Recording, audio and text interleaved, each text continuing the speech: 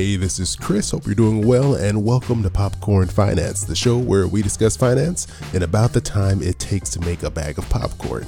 You know, for the past month, roughly, I've been answering your questions, so I figured why not keep going that route and answer another question that was sent in to me. This one came in from a listener that goes by V. So V wrote, I'm 29 and I've never had a credit card. I'm a bit debt averse and simply have never been enticed to spend money that wasn't my own. The only debt I carry now is $6,000 for my car and $2,000 in student loans, and I plan to pay them both off in a little over a year. Once those are gone, I won't have any current accounts to build the length of my credit history. I understand that it's an important factor and makes up approximately 15% of my score. And knowing I have a plan to pay off my debt, do I need to play the game and look into getting a credit card and using it responsibly, purely just to extend my credit history and bump up my score in the future? I don't foresee needing an excellent score to apply for a loan anytime soon, but of course, I want to set myself up as best I can. Thanks for your thoughts and keep popping. So V, thanks so much for this really great question.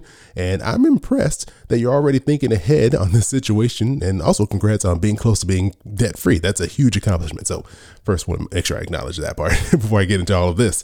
But let me start by saying the credit score formula, specifically in this situation, we're referring to the FICO score because that's the most commonly used credit score out there. This score is very mysterious. It's a proprietary formula that was created by FICO, which is short for Fair Isaac Corporation. So we don't know exactly how they're building these scores. We have some insights into what's going into it, but we don't know the exact formula they're using to build each individual score.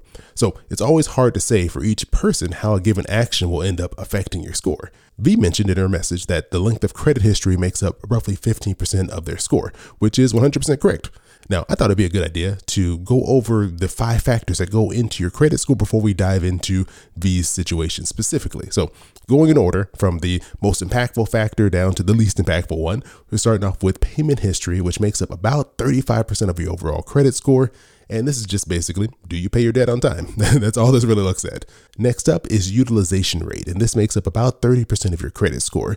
And this is just a fancy way of saying they're taking a look at the total amount of available credit you have and how much are you actually using. That determines your actual utilization rate. Number 3, age of credit. This makes up about 15%, and this is what V was concerned with. When looking at age of credit, what they're talking about is the age of your oldest credit, the average age of all your credit, and the last time you actually used any of these lines of credit. Number 4 is inquiries. Inquiries makes up about 10% of your overall score, and inquiries occur when you apply for a new loan or credit card. And the key here is the fewer inquiries, the better. And the last factor, making up factor number 5, is credit mix. Credit mix makes up 10% of your overall score. And this last factor looks at the types of debt you have. This means credit cards versus home and car loans, because there are 2 different types of debt in the eyes of FICO. A credit card would be considered a revolving debt, whereas a car and home loan is considered installment debt. So they want you to have a healthy mix of the 2 of those. All right, so now that we've gone through all this, I've given you a breakdown of the 5 factors that go into the credit score. We'll take a quick break, and when we come back, I'll go over some of the things that V can do to help keep her credit score strong. I have a very important question for you. Did you get your W-2 yet?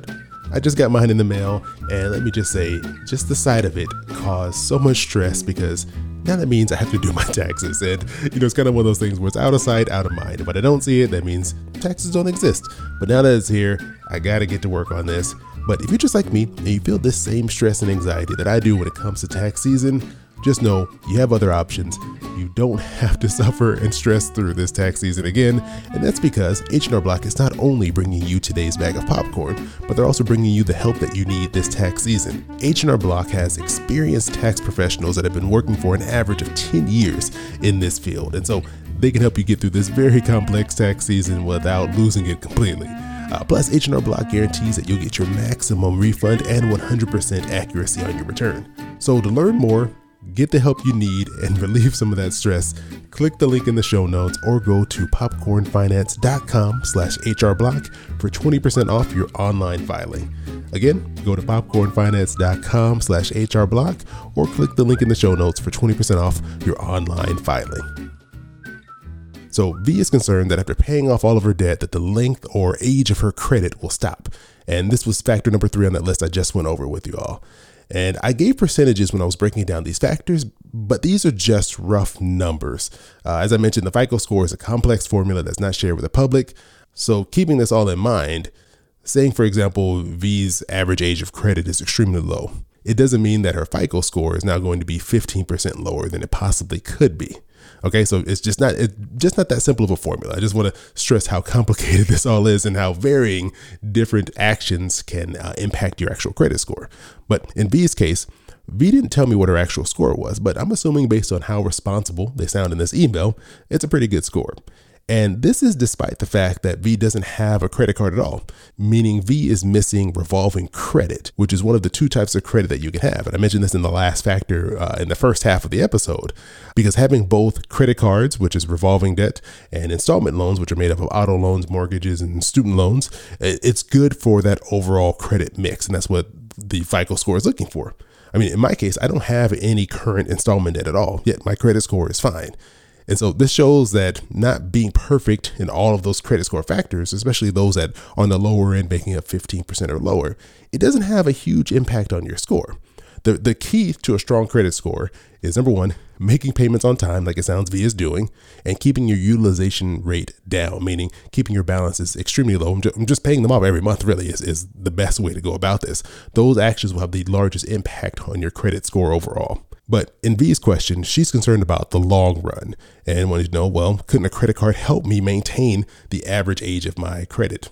And the answer is yes, but if I'm being honest, I see credit cards as a tool, but one that can be extremely dangerous if not handled responsibly. I've seen far too many people put in extremely bad financial situations, myself included. I won't exclude myself from this, all because of credit cards. So credit cards should be treated with a very healthy amount of respect. So if V is considering applying for a credit card in order to keep her credit history going, but wants to be very cautious, one option I would throw out there is using a secured credit card. So this is a credit card that is tied to a savings account, and it has a limit that is equal to the amount that you put in the savings account. And these are typically used for people who are trying to build their credit for the first time, but it can also be used to limit the amount of debt that you could potentially get yourself into, because you can only charge as much as you put in that savings account, and worst case scenario, the money from that savings could be used to pay off the debt, and then you're done. So it's a great option for keeping things very tightly under control. But just keep in mind, if you do very well with these cards, they will begin trying to offer you traditional credit cards, which is option number 2. And the route that I went with a traditional credit card that I use to kind of keep my credit history going is I applied for one card, and I use this card to pay all of my recurring monthly bills, things like, Netflix, phone bill, stuff like that, things that I know are going to be charged every single month. And then I just pay it off immediately. This is a good way to keep your credit history going, and it's a card that I don't even keep in my wallet. I just put it in a drawer somewhere, and then now I don't have to worry about being tempted to use it while I'm out and about. This card I know is continuing to build its history on simple things that are going to happen every month, and I'll just immediately pay off. So V, I hope this information helped. And if you have any other questions, please feel free to reach out. And if you want to be like V and send in your questions to me, you can do so via email by sending the questions to questions@popcornfinance.com, just like V did.